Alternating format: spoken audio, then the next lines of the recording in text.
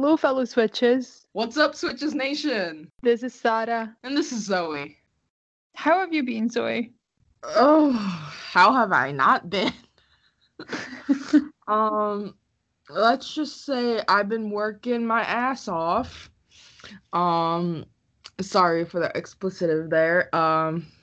And school started, and I forgot, that there's 7 days in a week now. So it's been a little stressful, a little tiring. It's pretty much been sleep, eat, go to work, go to school. On my computer, go to school, eat, and sleep. Yeah, that's just the pattern. How have you been? I have been great, not sleeping at all, but at least I'm not overworking myself. I just have insomnia. What are we talking about today? Today, we're gonna take a look at marriage as it's portrayed in Motherland for Salem and how marriage is in the real world. We're also going to talk about what moments we think are missing on the show, and we have a little surprise for the ending. Marriage, this glorified example of displaying your love for each other. You've just been to a wedding. Well, yeah, and it's kind of like a glorified, like, showboaty way of showing your love for someone. I think a lot of it is, if you think about it, a lot of it is just like kind of like saying entitlement to someone's, like what you guys share, your property, taxes, or if you get into a hospital or accident, you can say it's your spouse. Because I think you have to really think about it. In certain cultures, marriage is really crucial, really a big thing. While in other cultures, marriage is not a very common thing. It doesn't define a person's love. And in theory, there are people who just date for their whole lives because they don't see the need to get married. Yes. I suppose the whole claiming aspect is sort of taken out of the picture in Motherland from with the whole 5-year kind of deadline cut-off date for marriage, and marriage is pretty much a contract to have kids because witches are going to die out if they don't procreate. What do you think of that? Do you think it's a better idea to take marriage 5 years at a time? I think, okay, with the priority of creating children and all that, I don't think.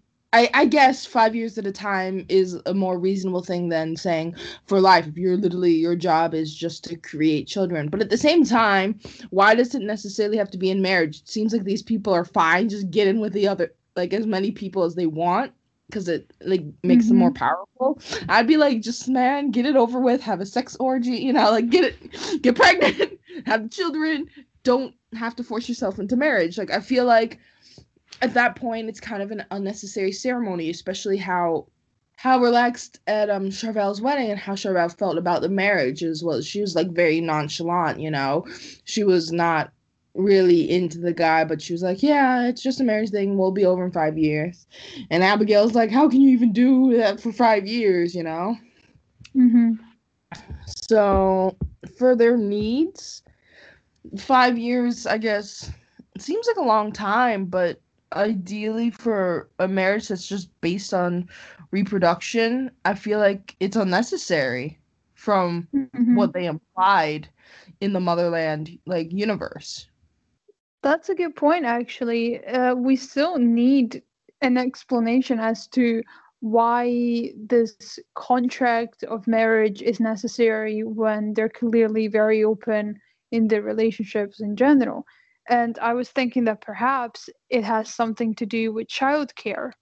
So, like, marriage sort of not necessarily forces, but kind of binds the men to stick around and take care of the children while the women go to war, in an oversimplified version.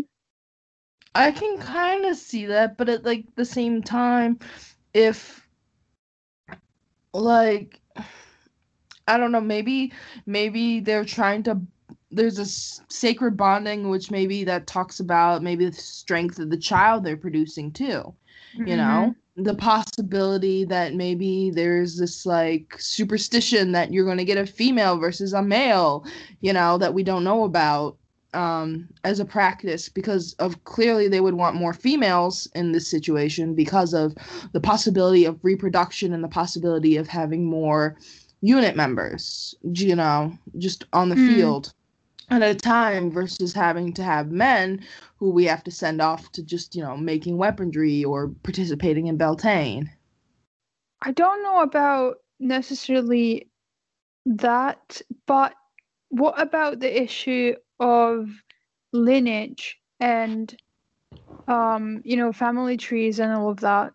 Because there's a big focus on it, and it's like they have a huge importance. So perhaps marriage is to legitimate that and in a way bind it with magic. Do you So if think it's not, marriage could also tie them down to be like, oh, we can like kind of what you were saying about a lineage is like we can keep track of the lineage if the females were sleeping around with just anyone, you know, we wouldn't be able to trace back who, you know, and the strength, I guess, you know, yeah. but also it could be like, oh, this is a 5-year contract, you're theoretically expected to have one baby every year if we go on the principle of it takes them like, you know, the gestation, I guess, period being 9 months still like normally for a human, that they have to have like pretty much a child like once every year for the 5 years. Like there's like an expectation of children they have to meet that we haven't found out about, you know what I mean? I don't. I I mean, mean, I don't think so, but there's that they haven't if really there talked is, about they're what really they're bad at it. they're really bad at it, right? Would you prefer the 5-year thing in real life, or not 5 years necessarily, but like, would you rather marriage had a deadline, sort of, that could be extended if you wanted to, but you know how people renew their vows? Yeah.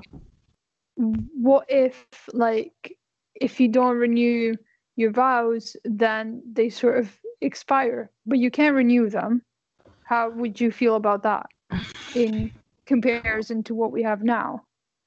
I mean, partially, like, part of me, like, by just principle, I do believe that marriage should be harder and divorce should be easier, just in general. Like, there should be, Mm-hmm. you know, how, Yeah. like, intense divorce can be. It takes a lot out of Yeah. people. It makes, you know, it makes even more, like, worse enemies a lot of times when it's not, like, both, Yeah. like, kind of agreed upon. It's, like, battle of custody over things and even Yeah. children, which is horrible.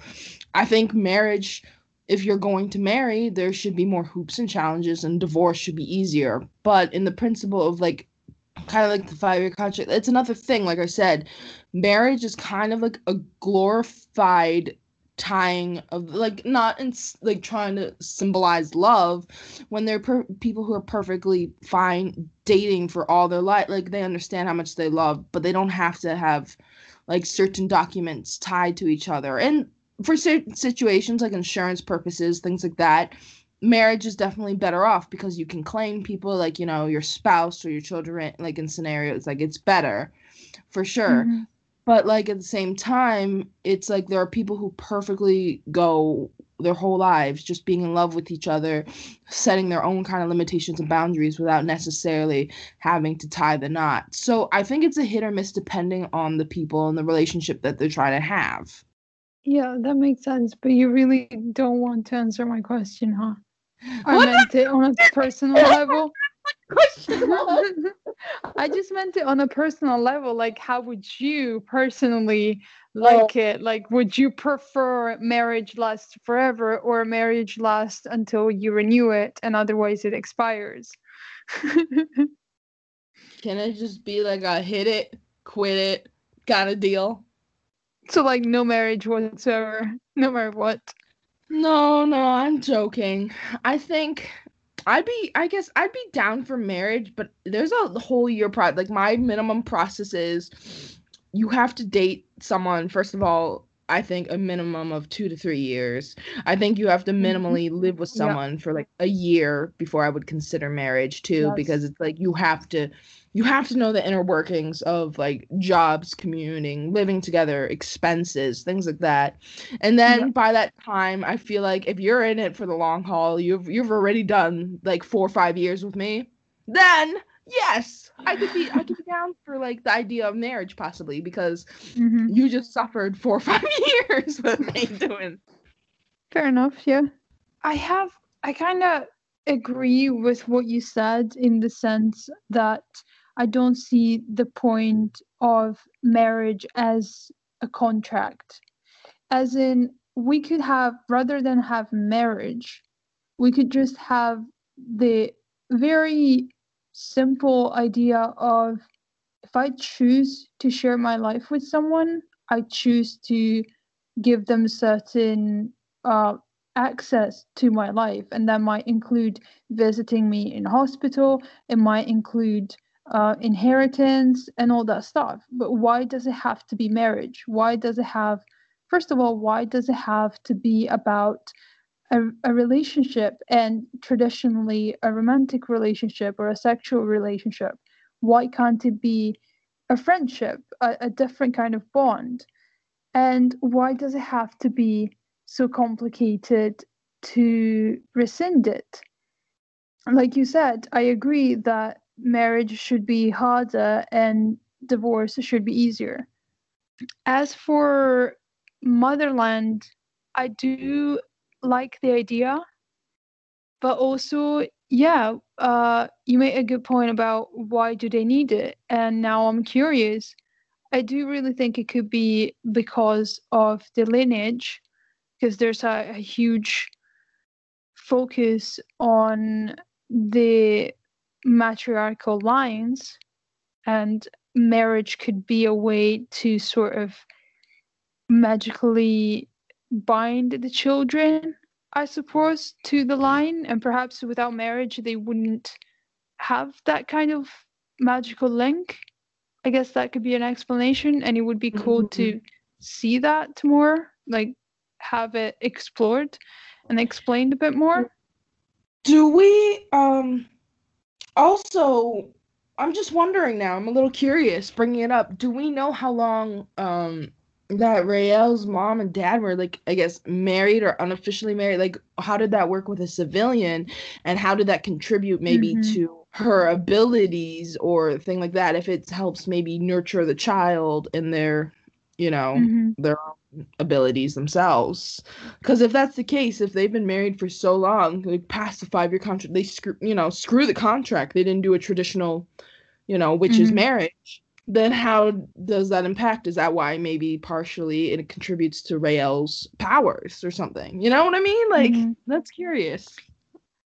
My sort of headcanon for that was that they did get a witch marriage, and I kind of just interpreted it as within 5 years, like the marriage can end, but doesn't have to. Like tradition says that it should end, but like it's not a must. Like you can continue and stay married. So perhaps Willa and Edwin. No, you always call him Edward, and now I'm confused too. It's Edwin. Uh,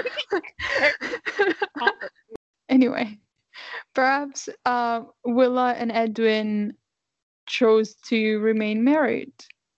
But yes, we do need to know more about everything. And once again, for the millionth time, we need a guide. We need a guidebook to be published about motherland. I need this to be like a subject that I can graduate on in. You can start a whole college degree on motherland. Missing moments. First and foremost, I think Zoe wants to mention for like the fifth or maybe 10th time graduation. Are we really gonna start on this? Okay, so my issue with the whole graduation thing is that we get this whole big deal about, graduating to war college. Why are we doing basic training? They even had this point system at like the first episode, or second episode, and then that's totally out the window. God knows how many times Raelle had skipped training. It's like, where's your point system now? We don't acknowledge. They were just like, F this. Raelle just skips training so much we can't even have this point system anymore. But they made City Drop a bit longer in essence than they needed to, in relation to possibly the graduation. They made a bigger deal of City Drop than this idea of getting into war college, properly, I guess, categorizing them when they get into war college, the family member visiting, and even Raelle's dad being there. They all shoved that in in a 10-minute period, and you're just like, what the heck? I don't know, it was just frustrating to see a bit. Yeah, agreed. Another moment that I think we can both agree on is Bridie, because Bridie's do not get me started.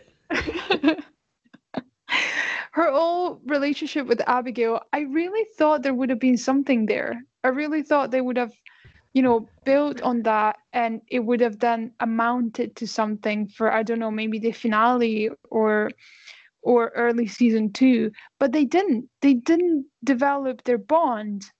They gave us They did not. They had them bonding towards the end, kind of we come from different situations, but I would do anything for my unit, for my sister. Yeah. I would do this. And we had this scene where she's driving them there, and then the next one is we just assume that she got punished. I think they confirmed it, that she was punished, so she was taken off there. But I mean, Abigail's PTSD and trauma doesn't stop there, so they didn't even assign her another person, first of all. And then when we have Witch Bomb and she just shows back up for a scene, we don't even have them make eye contact and be like, how are you? They had these bonding scenes where they were fighting them, they were talking depth, and for Abigail, it was really intense because it's something kind of a bellwether doesn't do. She was taught to be keep it all in. You're a bellwether. You have this appearance to you have to hold up this, this face that comes with the name, but then actually dealing with trauma she's not used to. And Birdie is seeing past is kind of a, I know this is intense and tough, and I'm kind of probably have been there too, but this is how you deal with it, and then they were just nope, she doesn't need any other guard anymore. PTSD and threatening is done. It's not like she's still reproductive abilities. Nope. And I feel like it's in these missing moments that we see how kind of inexperienced the writing is when it comes to translating a word that Eliot had in his mind into scripts for actual TV rather than books. The thing with Bridie could really be seen as a plot hole. As well, the thing that you mentioned with Abigail's PTSD, because I think it was a great thing to show a character like Abigail having PTSD, especially because she's the strong one. She's, the one with the whole army family and all of that. And to see her struggle with that was powerful. But then it just disappeared. We just ignore it, and that's not okay. That's not good. That's not good representation for people with PTSD, because PTSD doesn't just disappear, and it's just not good storytelling. It's not good character development. It's not a good way to tackle an issue. If you were gonna just write it off like that, just forget about it after one episode, then perhaps you shouldn't have included it in the first place. Another thing that I feel like was missing, and this, I understand why it was done this way, but I do think it shows kind of, again, naive writing. And I'm talking about the lack of evidence about Alder's and Khalida's powers.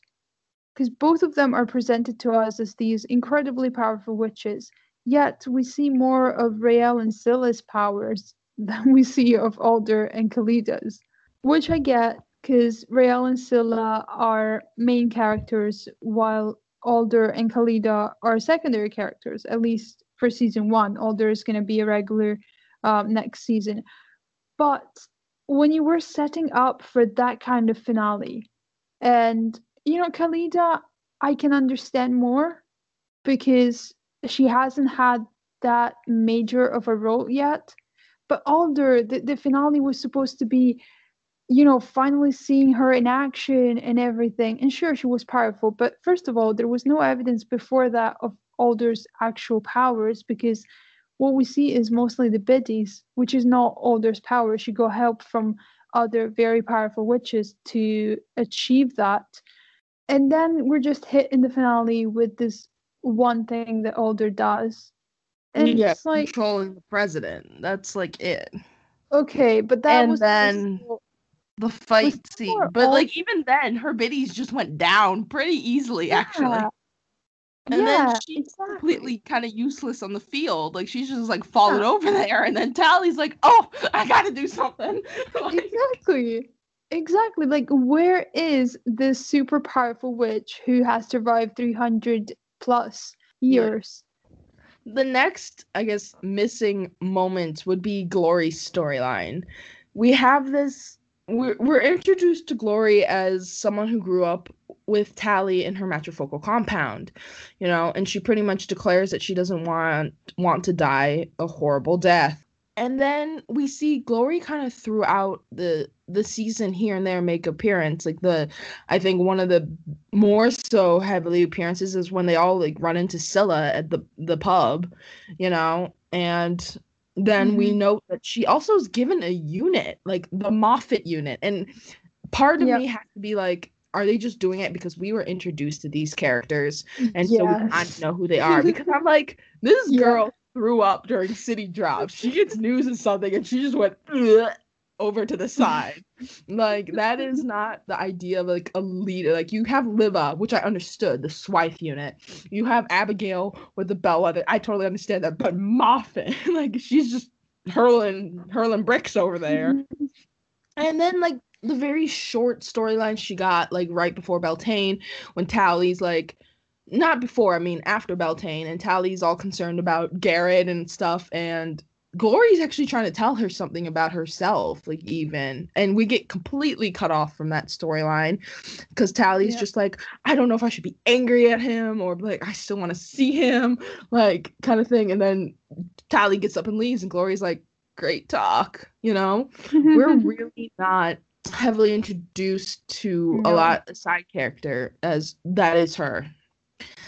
I think there could have been more, especially if they're going to talk about other units that were other than even Liba being kind of a little more screen timer driven. We barely hear about her unit or things like that before her incident game, Yeah, all that we hear about Liba is basically just building up to her death. It's just so that we can feel for her. And that was so frustrating. Like, okay, girl, get some metal shrapnel shot at her, like, slice a student's neck, she is fine. Like, major, forget any kind of arteries, any important thing around the neck, no.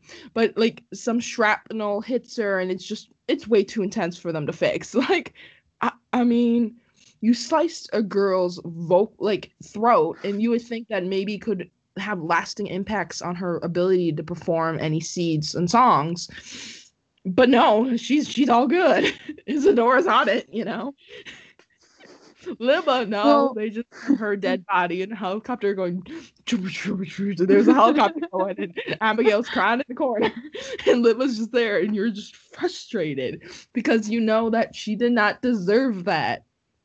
Mobilized her to a point where maybe she couldn't fight like on the front line, and see the story of like how I guess maybe trauma to the point of she couldn't be a leader anymore, or genuinely she couldn't perform songs anymore. So it's like, maybe what do you do with injured? Do you discharge them? Do they still work on bass? Kind of, you know what I mean? Like they could have done it when they had a prolonged injury where fixers Yeah. can't fix it, but they don't kill them, you know? So what do you do Yeah. with them? I And the actually think that recovery. would have been very interesting. Yeah, and especially for someone who's so headstrong as Libba, you could have totally had Yes. the recovery process. It's kind of like she is like Abigail in a way, and without, I guess, Yeah. intently hurting your main character, you could, you know, see the progress and the trauma, the emotional stress, and all that stuff past kind of Abigail's trauma with the wedding thing, but her own Yeah. personal injury and trauma and how she recovers from that. That could have been such a compelling storyline, honestly. Yes, agreed. Another missing moment is with the mushroom. And I'm not going to spend a lot of time on this because we've talked about this a lot. But it's basically the thing that we've always said, how the mushroom just kind of disappeared. We just kind of forgot that the mushroom was a thing and that Rael was still connected to it. And then it was suddenly brought back in the finale, but not even like talked about, just shown in the explosion in the very ending, which wasn't, great, and it was kind of a plot hole. Oh, I do have another missing moment, which is the council of witches that we see in Abedi's life. So Yeah. what? We saw them for like 5 minutes, and then that was it. Last week, I think it was last week at least, we got a request from Linda, who loves the podcast. She asked us to make a Motherland for Salem playlist, and so we did. So the playlist we made starts with The Reckoning by Within Temptation. I chose this song as from the perspective of witches and possibly the spree. I am not going to explain to you guys why, but you should listen to it. I love this song. It might not be everybody's cup of tea because it's symphonic metal, but her voice is amazing and it's just a beautiful song, and you should listen to the lyrics because I think they fit. Next song is Dirty Work by Hailstorm. This would be from the perspective of Alder, because the song goes basically, the song is a woman who's looking for a younger partner to do her dirty work. And well, Alder does kind of have 7 biddies. She Used to Be Mine by Sarah Bareilles. This is a real song, like it's clearly, you can even tell from the title. I Don't Do Boys by Electra. Who could this ever be for? I can absolutely picture Rael just dancing and singing to this song in her bedroom at night when nobody can see her, because it's what I do. I Didn't Just Kiss Her, Jen Foster. This song is quite explicit. The first lines go, I didn't just kiss her, we went all the way and I liked it. What's the point in trying to hide it? And I can't not picture Scylla just singing this to Anacostia at the wedding. Like as soon as Rael leaves, she would break into a song and just sing this to Anacostia. Except like the song then goes on to say that the other girl is now like trying to ignore it, say that she was just drunk. Rael would never deny it. Like, yeah, she meant Oh no, it. she's She wanted it. She liked it. she's a hopeless gay who would just be like, yeah, I did that. Like, there's no denying I did that. Yeah. Okay, we have Honey by Kalani. Right. I think that this song kind of fits for Abigail. The song describes how the singer likes her partners to be, and it is a sapphic song. And I mean, my headcanon for Abigail is that she's not straight. And I've talked about this in a previous episode, in a recent one. I think Abigail would agree with the song. Walk Me Home by Pink. I think that this is a very cute song if we apply it to Tally. I Oh. tried to like come up with something for each character. I don't know if I got Tally right. I got another couple of songs because I wasn't sure for her. Like a virgin, maybe? Oh, I mean, not anymore, No, but not anymore, but I before, guess, yeah. I'll Never Love Again by Lady Gaga.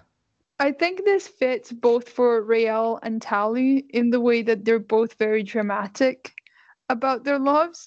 And Rael is a dramatic gay, Tally is just dramatic. One by Ed Sheeran. Again, I thought this was a cute song that could fit Tally. I guess Tally was kind of the hardest one for me. Best Thing I Never Had, Beyonce. I thought that this was so Abigail. I love this song, and I can kind of picture Abigail singing this song. Be the One, Dua Lipa. This is my Libigail song. Hostage by Billie Eilish. Scylla's point of view. Absolutely. Do I need to say more? No. You know, the whole prison dungeon experience or torture dungeon. Dancing with Your Ghost by Sasha Sloan. This is definitely another Libigail song, but also kind of Rayla, just because at some point Rael did think that Scylla was dead. So I just feel like it fits, and it's just a song that gets to me a lot.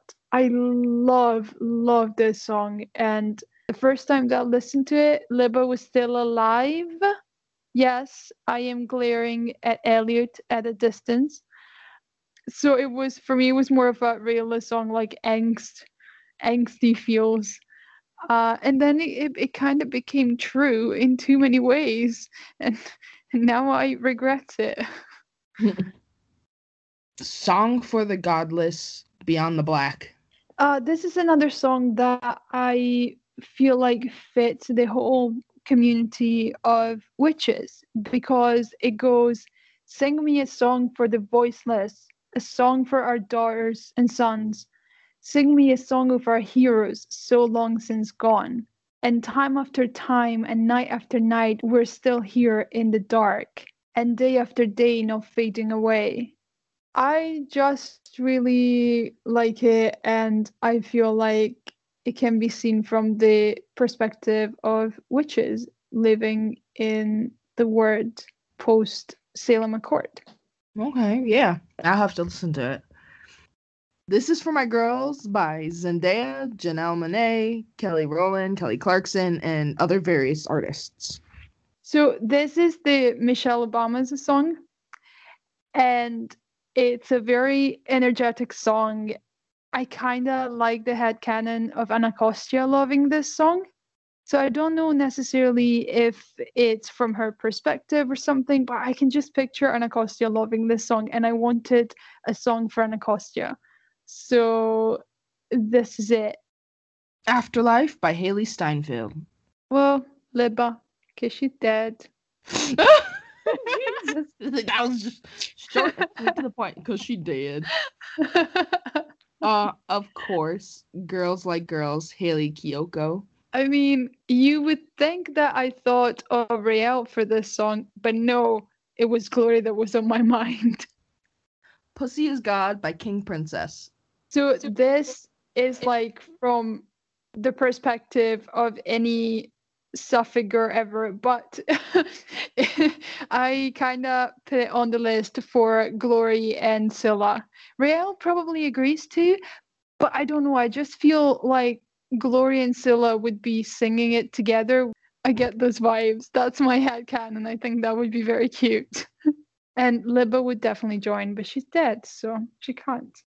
Girls by Beatrice Eli. Glory and Rael's point of view. Just listen to it. It's them. Love Me Like You Do, originally by Ellie Goulding, but this cover specifically by Anna Free and London Ellis. This for me is from Tally's point of view. Hero by Alesso and Tove Lo. This one and the next one were suggested by Linda, who requested the playlist. So I'm going to give her explanation. And for this one, she says that it's because basically she tried to apply this to all the main characters, and it would be because Raelle wanted to be a hero in her own hot garbage plan. Tally thought the army was her hero. Abigail's family and her legacy kind of need her to be a hero, and Scylla is looking for a hero in her life. And then we have, of course, Ocean Eyes by Billie Eilish. This is clearly because of, Amalia's and Taylor's beautiful blue eyes. It's a really pretty song, though, too, which was also featured in the scene in Marvel The Runaways with, was it? I don't even know their ship name. Shit. Do you know her? Yeah, Denoru.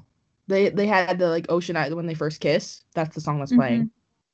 That was the playlist. Let us know if you agree, if you want something else to be added onto it. We plan on releasing the playlist after this episode has aired, so keep an eye out for the link. That is all for today. Give us feedback, send us your comments about the episode. Let us know if there is anything that you want us to discuss on the podcast. Stay safe and thank you for tuning in. Onward to glory, soldiers!